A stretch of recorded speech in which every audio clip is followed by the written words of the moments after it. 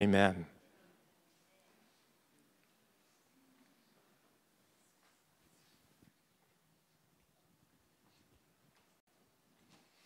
Good morning, Solano. My name is Paul, and I have the privilege of reading today's scripture, John chapter 1, verses 1 through 13. I invite you to open up your Bibles and read along with me.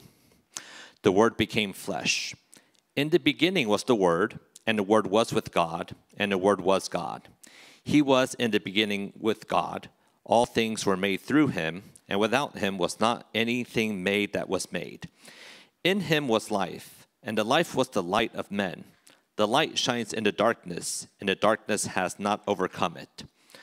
There was a man sent from God whose name was John. He came as a witness to bear witness about the light, that all might believe through him. He was not the light, but came to bear witness about the light. The true light, which gives light to everyone, was coming into the world. He was in the world, and the world was made through him, yet the world did not know him. He came to his own, and his own people did not receive him. But to all who received him, who believed in his name, he gave the right to become children of God, who were born not of blood, nor of the will of the flesh, nor of the will of man, but of God. This is God's word. Thanks, Paul. It's such a privilege to be able to hear the word of God, just even read to us, right? Even though I'm going to be like talking about it and elaborating and all this stuff, at the heart of it is the true beauty that God speaks, shares his word with us, and we get to hear it spoken to us. So I'm deeply thankful for all the people who do read scripture for us every morning. My name is Martin. I'm Solano's operations director. I've been here for 6 years now. It's sort of crazy. It's been a rough 6 years, right? A lot of things happen, but I'm so glad to be here. And when I look on at your faces, I'm glad to know, like most of you guys, and be able to live life with you and get to know you, know about your family, know what's going on in your lives, and be able to share in the community that we share in Christ together. Today's sermon is the last of our Advent series called A Light in the Darkness. And today's sermon is called The Light That Shines. And before I get going, let me pray for us and we'll start. Lord, Heavenly Father, I thank you so much for your grace. I thank you so much that you are our light, that though we often find ourselves in darkness, we can have a real hope, Lord, that you are glorious, you are beautiful, and that you engage us. So, Lord, I pray this morning that you would fill this space, fill our own hearts, let even the darkness that we're so afraid to show to someone else, even to ourselves, Lord, I pray that your light would shine and cleanse us and make us more like you. So be with us, and in your Son's name I pray. Amen. Okay, so as we're going through this series, and as we've gone through the series, The Light in the Darkness, we've had this anticipation of Advent, but we've also focused on the lamenting, on the sad side of what we're going through, and to try to bring up the real desire that we have for Christ's return, okay? And as we've just finished Christmas and gone through this week, I'm hoping that some of you guys had the opportunity to get together with your families. You shared gifts, shared good meals together. And it sort of builds up into this wonderful crescendo, right? You're coming, everything's like working. Oh, it's such a great time. And for Advent, it's the same thing that we're desiring. It's like we are longing, and as we celebrate Christmas, we get to experience the fullness of the joy that we have because God cares. He became flesh for us and loved us and gave himself for us. And yet, when I think about Christmas sometimes, and especially after Christmas, during this period, like anticipating New Year's and the whole shebang that comes after that, and we start tearing down all the lights. You might look forward to your Christmas Eve activities. You might try to position yourself best for the new year. And you try to spend time with family, try to make it as merry as possible. But when I looked about my own past week, it was pretty weird, right?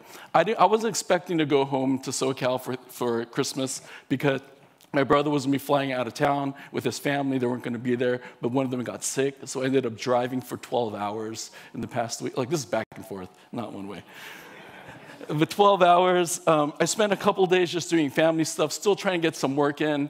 I drove back up, went to the office for a day, did some work, realized I can't do a week of work in 2 days. And then I had to prepare for the sermon. Like, all of these things, it made me feel a little just like life is just going on as usual. And as a Christian, it's not the best to be an autopilot through Christmas, I think. I wish that it's a time that I could really engage with God, like meditate upon the greatness of who he is, on the incarnation and his love for us. But it just felt like I was going on to do the next thing that I just needed to do and just going through the motions. And there's a side of me that is conflicted, right? I'm both grateful and sad. I'm both excited and exhausted. I'm hopeful, but also weary at the same time. And I wonder if it's just me, because I'm a little negative. I'm a little on the depressive side, that I'm the type to think too much. I think I know too much. And I find myself in a place often where just things don't make sense anymore, right? There's this line by U2, one of their songs, that says, "You miss too much these days if you stop to think," right? It's being sarcastic, so I try to fight against that, and I try to think too much all the time. But, so because of this sermon, I've been thinking a lot about light and darkness, right? On my drive up from LA, I left it relatively dark out, and driving up the 5, I just realized how dark everything is, right? Don't do this, but have you ever turned off the light while you're driving 80 on the 5? And has anyone done that before? Good job, Brett. Miguel too. It's creepy, it's eerie, it's really strange because it's so dark and it's pretty dangerous, and kids don't do this, right? But it makes me realize how little I can actually see, even with my lights on when it's dark out, right? I realize during the day, 100% visibility, arguably, right? But when I'm driving at night in darkness, even at the best of days, it's 10% visibility, right? When some of y'all old people are like, "I can't drive at night," I sort of understand. Maybe because I'm on that, but I sort of understand, right? There is the reality that when you're in darkness, you can only see so much. You can only see so little, right? And when I think that is sort of what I'm talking about. If I'm honest, I feel like I sometimes can't see what's behind me. I can't see what's in front of me. It's hard to tell where I really am right now. I get caught up in what the world wants from me, right? Through media or advertising, social media, what my friends want from me, what y'all want from me, right? My coworkers, my friends, my family. It's like, I don't know what you guys want, right? And it's also difficult to know even what I want, right? I feel like I'm in such darkness sometimes that I don't know. I can't see my left or my right. I don't know what's happening. And even as a Christian, there's times when I do feel like this. If you know this artist named Taylor Swift, there might be a generational and gender gap here. I don't know if you guys listen to her. I do sometimes. But her songs are pretty fun, right? But have you actually listened to her lyrics? They're pretty dark, right? It's pretty dark. Let me read some. This is from Anti-Hero from her 2022 album, Midnights. We're not going to play it. I'm just going to read it and not sing it. This is how it reads, or what she says. It says, "I have this thing where I get older, but just never wiser. Midnight becomes my afternoons. When my depression works a graveyard shift, all the people I've ghosted stand there in the room. I should not be left to my own devices. They come with prices and vices. I end up in crisis. It's a tale as old as time. I take up screaming from dreaming. One day I'll watch as you're leaving because you got tired of my scheming for the last time. It's me, hi. I'm the problem, I'm the problem, it's me, right? But listen to those lyrics. Pretty dark, right?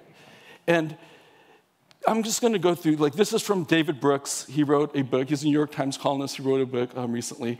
And in one of the interviews, he says, There's all these terrible social statistics, like right now, this is in 2023, of rising depression rates, rising suicide rates. The number of people who say they have no close personal friends has quadrupled, declines in happiness.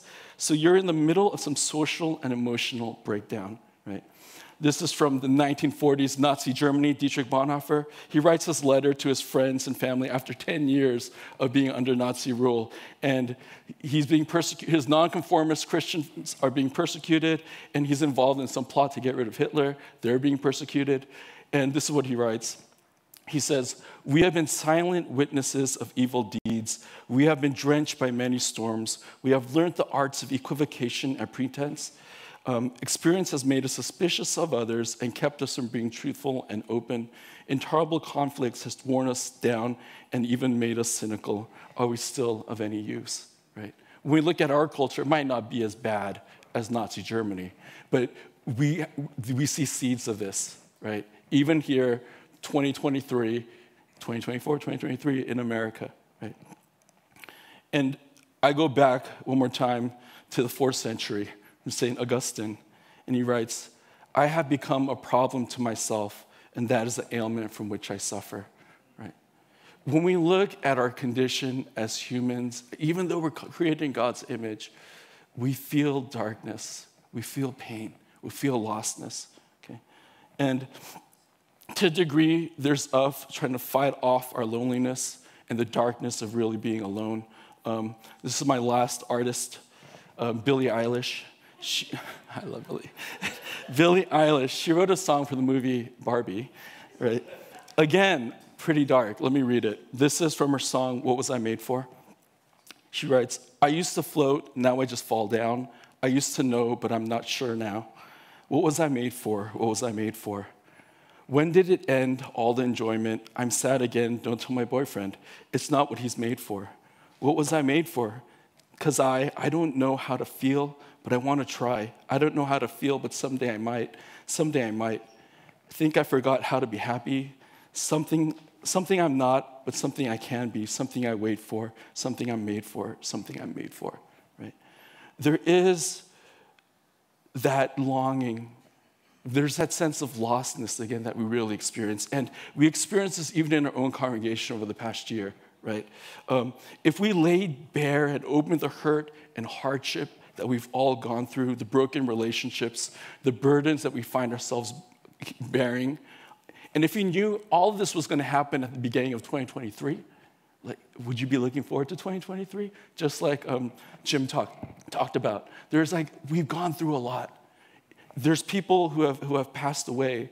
There's people who are dealing with cancer that weren't a year ago, right? There's turmoil within our own church and relationships and questioning what's going to actually happen. And through all of this, sometimes like Billy, I hope that we can just, it's going to be hard, but I hope we can just figure it out. We can just move on. And what's so sad is like, even with what's going on in Palestine and Ukraine, if we knew all this stuff was going to keep going, like how excited would we have been for the year? And what sucks is that even when things are going well, the world is still dark. My community, my people that I know and care for, they're going through darkness. I'm dark within my own self. Like we're all in darkness. And any number of things could rise up through the course of a week or a day that can throw things off, that make you stressed and worried. It can escalate and put you in a bad spot. And through all of this, like, what can we really do, right? In the beginning was the Word, and the Word was with God, and the Word was God. He was in the beginning with God. All things were made through him, and without him was not anything made that was made. In him was life, and the life was light of men. The light shines in the darkness, and the darkness has not overcome it. It's against that background, in our confusion, in our darkness, in the state of our human condition, that God inspired John to write these words, right? I mean, the light shines in the darkness, and the darkness has not overcome it. I mean, that hope, right? some genuine hope despite everything that's going on in our own lives and in the world. So looking at John chapter 1, verse 1 through 18, it's an introduction to the book as a whole. And there's like a lot of poetic language that's in there. It's prose. Some people say it's so deep and beautiful that it can't really be like good theology. But there's others people who say it is actually deep, critical theology, that if you even change one word from the first 5 verses, you're going to drop into heresy, right? It's something that's so deep and good and true. And I'm not going to be able to hit everything there. It's going to probably take days to do that. But I'm going to try to hit the big things that John is referring to.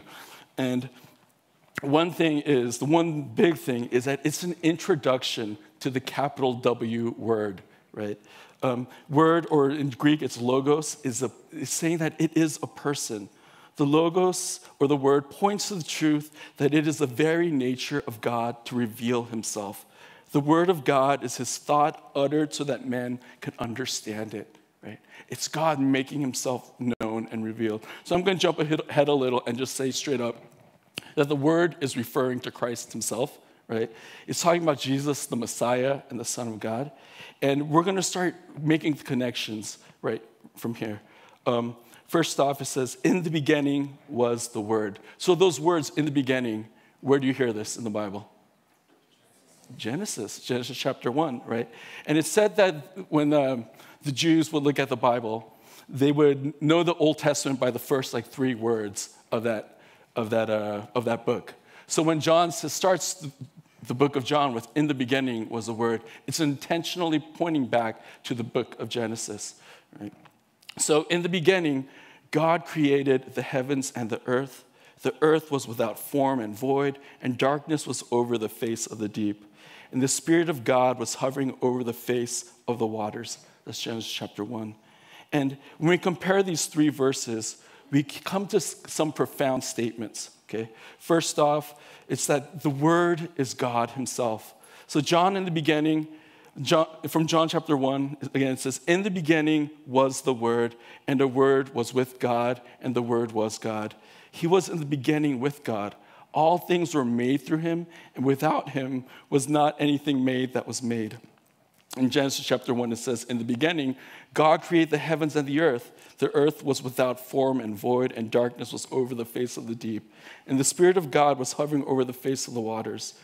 God said, let there be light, and there was light. Right? So we can see here, if you can make the connections, there's a direct Trinitarian work in place, right? The Word, the Son, right? Jesus, God the Father, and the Spirit of God. The Spirit of God is hovering over the face of the earth, and the glory of who he really is, right? It sort of draws attention to the creative power that's in the Trinity, in God himself. And he deserves attention. The Word deserves attention as God himself, okay? What we also see is that the Word is creator. And John, I'm reading the same verses, so it might sound repetitive, but there's some difference, right? In the beginning was the Word. He was in the beginning with God. All things were made through him. And without him was not anything made that was made, right? Again, pointing out that it's through the Word, through Christ, everything is made. In Genesis, it says, God said, let there be light. And there was light. God called the light day, and the darkness he called night.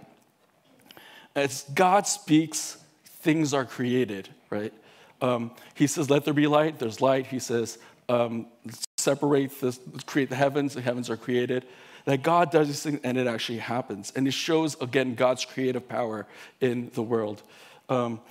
So what we see there is that Jesus is the life bringer and the light bearer.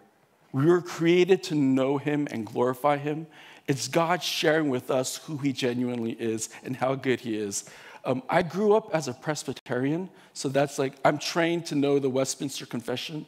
Does anyone know the Westminster? No. So the Westminster Confession is like a series of question and answers that goes over the theology of what Presbyterians actually believe. And the first question is, what is the chief end of man? Literally meaning, what is the ultimate purpose of humanity? And the answer to that is, the chief end of man is to glorify God and enjoy him forever. Okay? In other words, it's the ultimate purpose of humans is to recognize how good God is and to make much of him and delight in who he is forever, right? It's a sense of what we're created, like if we're answering what Billy wanted, it's to know that we're meant to glorify God and to know him and to worship him, okay? So the next thing that we can see from these verses is that the word is light, life, and glory. Okay, John chapter 1, verse 5 says, the light shines in the darkness, and the darkness has not overcome it. In Genesis chapter 1, verse 2 says, the earth was without form and void, and darkness was over the face of the deep, and the Spirit of God was hovering over the face of the waters, right? Some of the words that, like dark words that I see there is that without form and void, there's darkness over the face of the deep, over the face of the waters. And these are all words biblically that usually refer to chaos, disorder, with things where there's no life, there's nothing really good there, okay? But when the word of God is spoken, it brings light into darkness, order to disorder, and life where there is no life, okay? A big thing to note here is that, have you ever thought of this? There's light on day one, but when was the sun created? On day 4, right? So there is that weird idea of what's going on here. How can there be light when there's no sun? And I'd argue that God revealing himself is the very glory of God, is the very light that's shown in creation. Is God showing himself to us, which is so glorious, right? And so beautiful. And as God, and it's God revealing himself and showing himself and making himself known. That is what's glorious and radiant. It's light there, it's life there, it's his reputation that he's showing, and the darkness cannot overcome that glory, right? But there's a problem that comes after this. If you know the story, you know that God creates Adam and Eve, but they both fall, right? And they do the one thing they're told not to do, is eat of the fruit of the tree of knowledge of good and evil. And the right response at this time for a creator, I would argue, is that you should just be done with everything, right? To some degree, if you screwed up, if things aren't going the way that you designed and wanted to be, it should be like, we're just going to start over, right? We're just going to end this. But what God chooses to do is something different, right? Again, verse 5, the light shines in the darkness, and the darkness has not overcome it. There's darkness that comes into the garden, but God does not let that darkness overcome it, right? In the Barbie movie, right? I haven't seen the movie, I'm just gonna be honest. I just read, I saw clips, read synopsis, all this stuff. It's pretty interesting. Anyways, but the Barbie movie is about Barbie has an existential crisis because she realizes that she's a doll, right? And by the end of the movie, she realizes that she wants to be a human being. And she has a dreamlike conversation, I saw this on YouTube, with the creator of Barbie, Ruth Handler, who actually created the Barbie dolls. And they have this conversation. This is Barbie wanting to be human. She asks, do you give me permission to become human? Right? She's asking Ruth. And Ruth says, you don't need my permission. Barbie says, but you're the creator. Don't you control me? Ruth says, I can't control you any more than I can control my own daughter. I named you after her, Barbara. And I always hope for you like I hope for her. We mothers stand still so our daughters can look back and see how far they've come. So being human's not something I need to ask for or even want. It's something I just discovered that I am, right? And that's deep and poignant for Barbie, right? It seems, we just need to be who we are. And for a doll to become human, maybe that's enough. But for humans to be who God really calls us to be and who we're really meant to be, it actually leaves us lacking, right? We are created in God's image. We are who we are, but recognizing this, but we also have to recognize our own fallenness and our own sinfulness and our own brokenness and our own selfishness. Unlike the relationship between Ruth and Barbie, God created us to know him, right? And to make much of him, to regard him highly, to love him, to enjoy him, and his love, right? We're meant for that purpose. John Stott, who is a pastor from Britain, from England, says that God's order is that we put him first, others next, ourselves last. Sin is a reversal of the order. It's to put ourselves first, our neighbor next, and ourselves. We'll start over. Sin is a reversal of order. It's to put ourselves first, our neighbor next, and God somewhere in the background, right? But the light shines in the darkness, and the darkness has not overcome it. God shows Adam and Eve grace, mankind grace, and at the heart of God is mercy, as Paul said a couple weeks ago. The darkness will not overcome his glory. What we see as we continue on in the passage in verse 6, what we see here is the glory of God's grace and mercy. Right? There's a man sent from God whose name was John. He came as a witness to bear witness about the light, that all might believe through him. He was not the light, but came to bear witness about the light.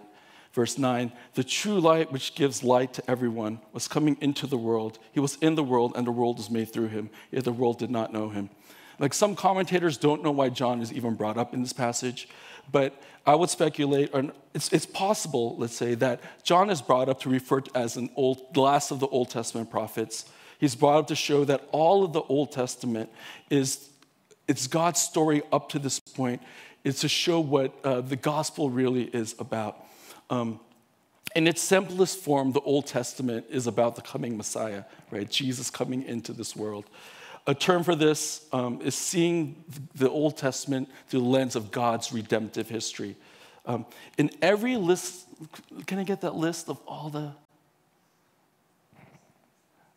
Yeah. So this is stories from the Old Testament, or instances. There's like the fall, the flood, the Tower of Babel, the covenant God makes to Abram, the family of Jacob, Exodus, the law, the promised land, the king, the exile, the return from the exile. Every instance of these, someone fails majorly, right? Every situation, it should be that, oh, I'm done with you guys. God should be like, I'm done with you guys, right? There's no way I'm going to keep going with this. But God continues to save and show grace to the Israelites again and again and again over thousands of years, right? And through this, it just sort of points us to John the Baptist himself, right? That the prophets, priests, and kings, all, like every character here, points witness to Christ himself, witness to the light. Though they weren't the light themselves, they pointed to the coming ultimate priest, prophet, or king. Okay? As it says in John chapter 1, verse 10, Jesus was in the world, and the world was made through him, yet the world did not know him.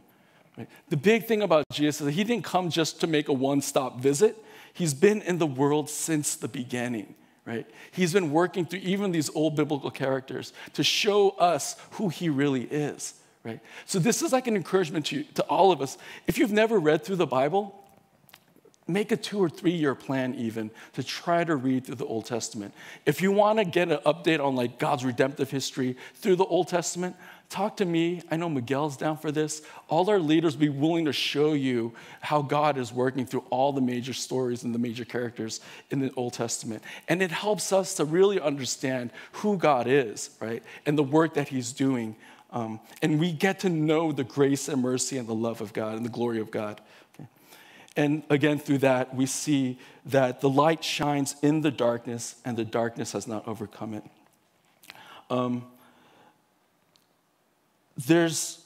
Let's revisit Taylor Swift one last time. Like, this is Anti-Hero, same lyrics. It's, again, look how desperate, like how sad her situation, like we're us too, right? I should not be left to my own devices. They come with prices and vices. I should know this song. I end up in crisis till as old as time. I wake up screaming from dreaming. One day I'll watch as you're leaving because you got tired of my scheming for the last time. It's me. Hi, I'm the problem. It's me. At tea time, everybody agrees. I'll stare directly at the sun, but never in the mirror. It must be exhausting, always rooting for the anti-hero, right? When I think about this song and Taylor Swift, I think for me, it's her looking at all her fans, praising her, thinking she's so great. But in the reality, her recognizing, I got problems, right? Why are you praising, like rooting for me so much? And I think it's often the same in our relationship with God, right? There's so much crap that we put ourselves through, that we put other people through. And we have to wonder, like, why does God even care, right? Why does he even want to support us? But God still does, right? He deals with us. He's patient with us. He roots even himself in us. And it culminates all in Advent, in his coming. God's redemptive history that we talked about, that all points us towards Christ and the love and the care that he has for us. As we continue on in John chapter 1, verse 11, we're going to see the glory of God that's revealed in the gospel. Okay.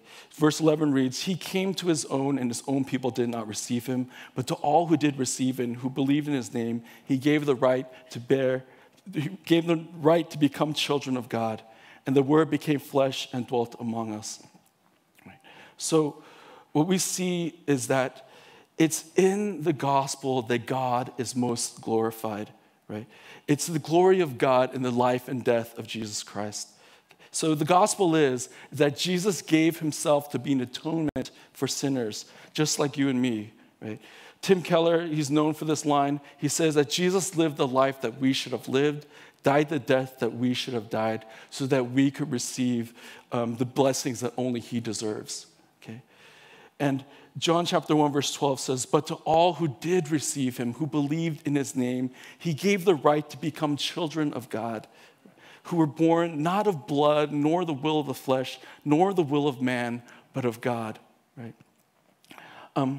As I've been thinking about preaching this sermon, thinking about light this whole past week, I got a small solo stove. You guys know what solo stoves are? It's like it's a small one. And I was burning stuff, because I'm a pyro, secret pyro, not secret maybe, burning stuff on my balcony. It was sort of fun. I thought about how the sun goes up and down every day, and to realize half the year we're in darkness, right? I thought about the time on the Cal campus when all electricity went out, but there was like one light on Sproul Plaza, and it was like, ooh, light. And everyone like just walking by. It was sort of amazing. Random thing, I was in bed last week, just laying in bed, and I saw this bright light outside my window, and then a crash. I don't know what this is, right? Is it a meteor? I checked outside later in the morning. Anyways, I thought about Oppenheimer, right, the movie, and the nuclear explosion, where the whole, like, oh, that's got to be bright in darkness, right? And it was. But when I compare all of these things to the light of the gospel, nothing compares. Nothing's a fair analogy, right? It's something that's so radiant and so life-changing that it transforms those who see it. C.S. Lewis talks about how all of us, we live in the shadowlands, right? We live in the shadow of things, and we don't see the light for what it really is. And therefore, in some sense, we're just all lost in this world, trying to make sense out of shadows and things that are there. But the reality is that the gospel is a light that gives light to everything. Okay? It's the only thing that allows us to see what life really is about and what things really are. And verse 14 in John says, and the word became flesh and dwelt among us, and we have seen his glory, glory of the only Son from the Father, full of grace and truth. So it's in the life and the death of resurrection, life, death, and resurrection of Christ that we see the brightness and the glory of God. We see God's character shining. That's when his glory shines the brightest. The cross was God's endgame, right? Have you guys seen Avengers Endgame? It took 21 movies to get there, and it was just mediocre, right? Or at least in my opinion. It was mediocre. But when we see how God has worked throughout all those years, and his endgame is something that's transformative, it's something beautiful, and that's like his magnum opus, right? That's his best work that he's ever done. And to really know who he is, you study that work, you look into it. And what's even so amazing, what's even so amazing is that God does all of this for us, right? So that we get to share in his goodness and his glory, that we don't have to experience death. We don't have to experience rejection from him. Even the sorrows that we experience or the things that we hope for that we don't get to experience in this life, we know that God is going to make everything good in himself. There's a promise that he makes in the gospel.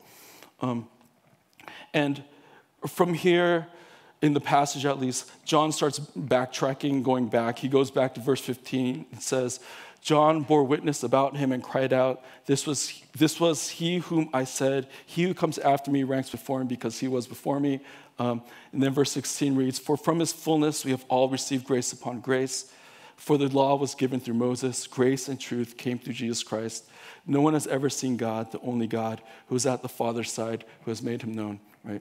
It seems like I just said those things, but John is actually reiterating things he's actually said before, and structurally it's supposed to emphasize what's in the middle, again, what the gospel is and what God has done through Christ. So right now, what we live is in that denouement, right? It's the unraveling to understand, because of what Christ has done, what does that mean for me? Right? How am I supposed to look at the world? How am I supposed to understand my own suffering and struggles? Right? And we see that throughout in the New Testament. Okay? The prime example, one of the prime examples of this light shining in darkness is through the conversion of Paul. Right? He's also known as Saul at the time. He's persecuting Christians. And in Acts chapter 9, verse 3, if you don't know the story, but if you know it, let's just look at it again. We see Paul going on his way. He approached Damascus, and suddenly a light from heaven shone around him. And falling to the ground, he heard a voice saying to him, Saul, Saul, why are you persecuting me? And he said, who are you, Lord? And he said, I am Jesus whom you are persecuting. Story progresses a little bit. I think Jesus shows up to, or an angel shows up to Ananias. Angel, Jesus? I don't remember. So Ananias talks to him, says, oh, go talk to this guy, Saul. And Ananias is like, no, this guy persecutes Christians. What am I supposed to do? But he still goes regardless. So Ananias departed, entered the house, and laying his hands on Paul, he says, Brother Saul, the Lord Jesus who appeared to you on the road by which you came has sent me so that you may regain your sight and be filled with the Holy Spirit. And immediately something like scales fell from his eyes and regained his sight. Then he rose and was baptized, and taking food, he was strengthened. Right? So even for Paul, he has to recognize this light. He goes blind for a few days even, right? And it's only after that that he's healed and he's able to see. And we know for sure, if you know the story of Paul, you know that the way that he sees the world is he never sees the world the same way ever again. Everything has become transformed for him. And the truth for us that he realizes is that we're not saved. We don't have worth because of our work. It's not about us finding our identity in ourselves or believing in ourselves. That's all done with. Because what we really recognize is that what Christ has done is the light that we ought to live by. Right? Do we have an experience like Paul did of seeing a light, recognizing Christ, and that changing everything? It doesn't have to be a moment. It can be over a period of time. But being able to really see the gospel and see Christ and be like, oh, that's better than anything, right? That's better than anything I've ever had, anything that I ever want, right? And I can find my true satisfaction in my life and my joy in him. I had quoted St. Augustine earlier, but what he said was actually a prayer. He says, have pity on me. He's talking to God as a prayer. And heal me, for you see that I become a problem to myself, and this is the ailment from which I suffer. Right? A Romanian philosopher, secular philosopher, Emil Cioran, once said about this quote, obviously God was the solution, and obviously none so satisfactory would be ever found again. Right? That, because we're all atheists now, that we're not going to find we're always going to sit in this darkness and this lostness. But for us who believe, we have tasted the goodness of God, right? We've seen the power of the gospel. We've enjoyed the warmth of his light. We know what he's accomplished for us.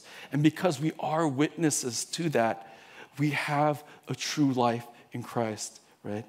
In Jesus Christ was life, and the life was the light of men. The light shines in the darkness, and the darkness has not overcome it. Dietrich Bonhoeffer quoted him earlier. His last question of, are we still of any use? He actually continues, and he says, what we shall need is not geniuses or cynics or misanthropes or clever tacticians, but plain, honest, and straightforward men and women.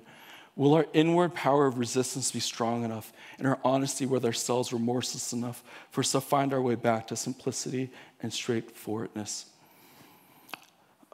And the Word became flesh and dwelt among us, and we have seen his glory, glory as of the only Son from the Father, full of grace and truth. For from his fullness we have all received grace upon grace. For the law was given through Moses, grace and truth came through Jesus Christ. No one has ever seen God, the only God, who is in the Father's side, who's at the Father's side. He has made him known. And for us as believers, that's our simplicity and that's our straightforwardness. I mean, a real challenge that we all experience as Christians in the Bay Area is to really live in a post-Christian world, in a secular area like the Bay. Is Christ really more than enough for us? The world offers us so much, right? It offers, if you compromise on this, you can have this. If you pursue this, you can get this. But does a shining glory of God in the gospel signal with surety that the light shines in the darkness and the darkness has not overcome it? That there's something that's so much better, right, in Christ. And the one thing that I'm going to finish off with is the glory of God, right? Billie Eilish asked the question, what am I made for? What was I made for? What was I made for? And like I said before, we were made to honor God, know his love, be enamored with him, and to enjoy who he is forever, right? And what about him do we glorify? Like, what about him is so good to us? Is it because he's a creator? It is. He's a creator. We love him because he gave us everything that we have, right? Is it because he's our savior and a redeemer? Of course, because otherwise we wouldn't have life. I would be dead in my sins, right? Is it because he's my friend when I'm in need? This is all true.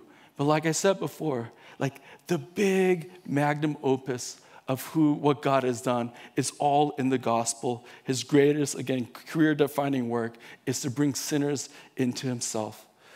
So the gospel is his greatest act that most displays his glory, his love, his grace, his power, and who he is, and it shows like the greatness of his reputation.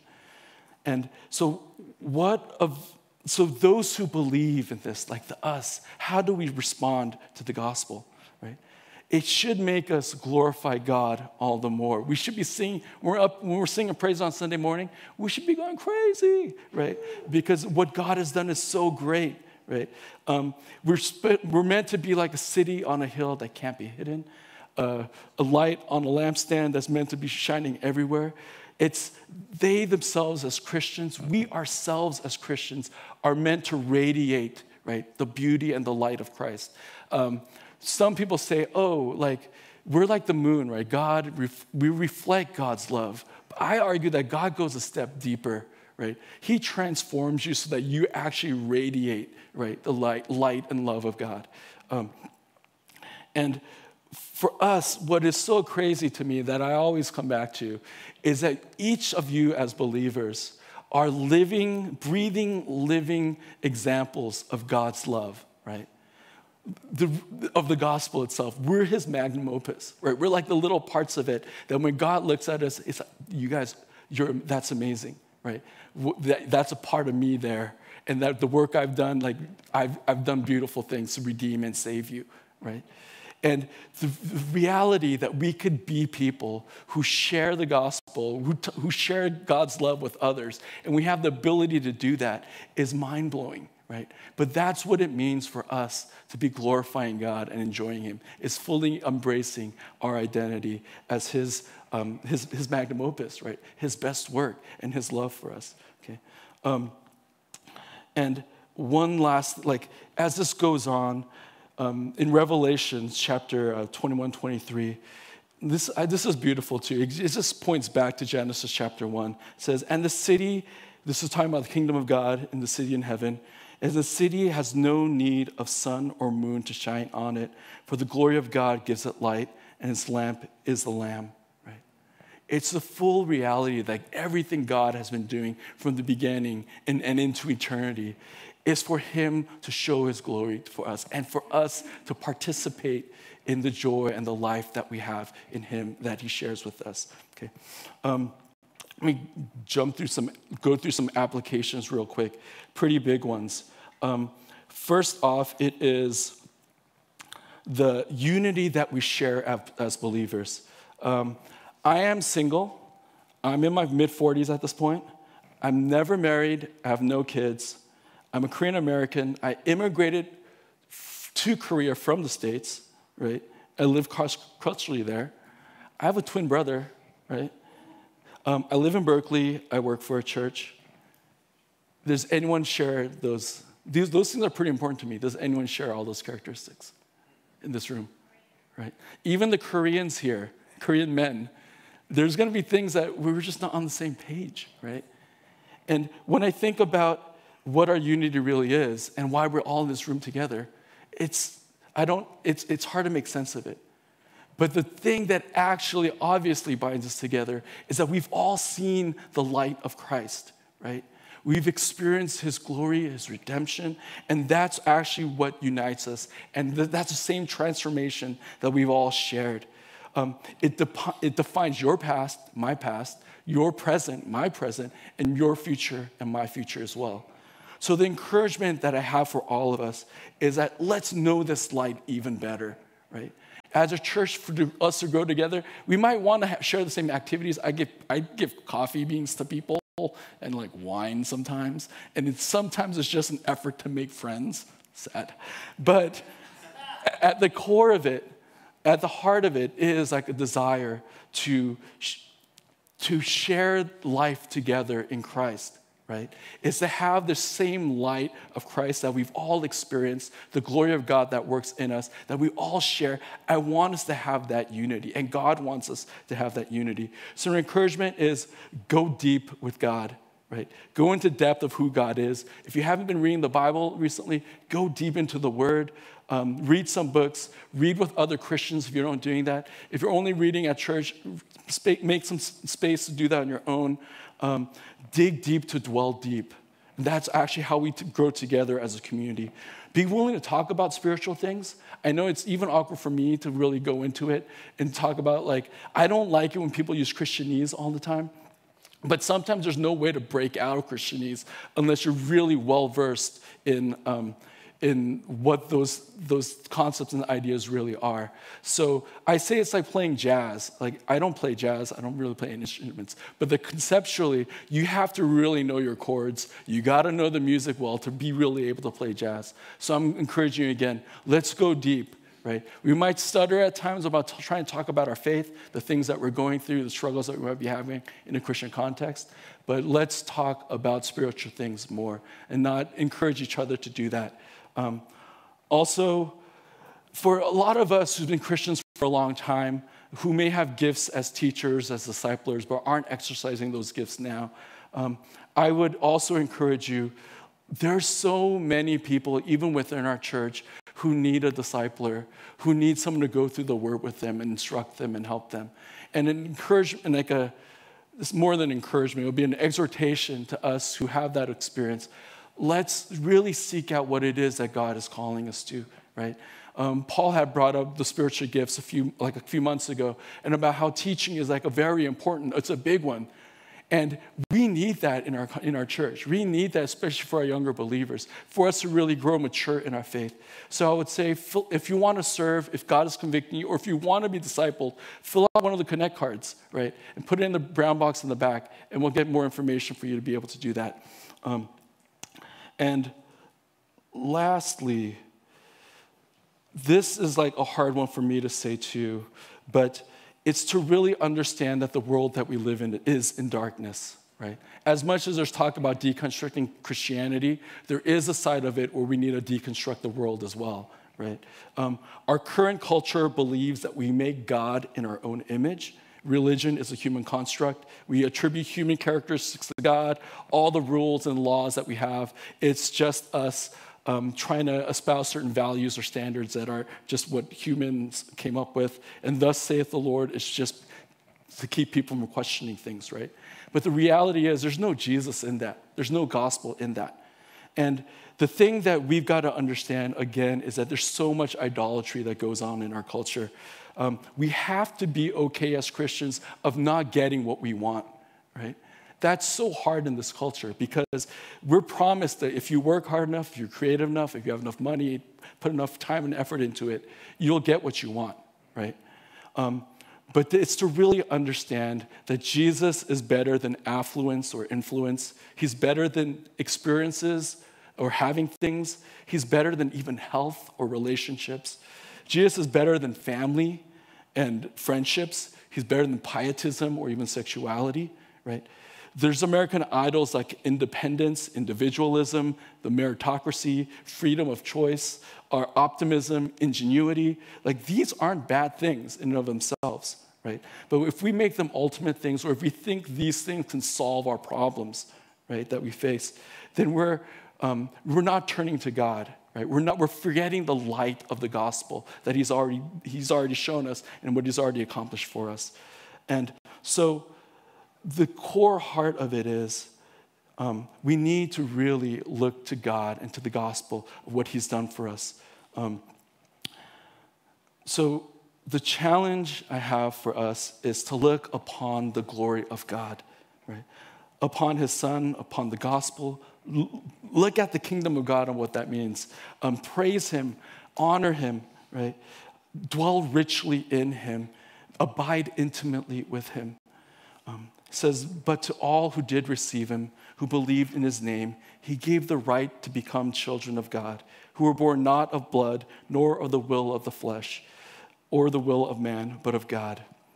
And I love this verse. The light shines in the darkness, and the dark does not overcome it. So all glory be to God. As we end this time, I have some prayer topics that are going to be up there. They might be a little too small, but let me read them to you. These are things we're going to spend a couple minutes to really think about and pray about. I realized when I was writing this, it's not really asking God for things. It's mainly having a conversation with God, right? Initiate those things. So here's some prayer topics that you can pray for. Ask God to reveal areas of your life you're keeping from His transforming glory. What are you hiding from God? Okay. Ask Him to shine His light in those areas of your life. Ask God to reveal how He calls you to serve or follow Him in the here and now. Are there schedules that need to change, life changes that need to be made, relationships that need to be let go or established, right? Or spend some time to talk with God about some things you have trouble understanding between the gospel and the world.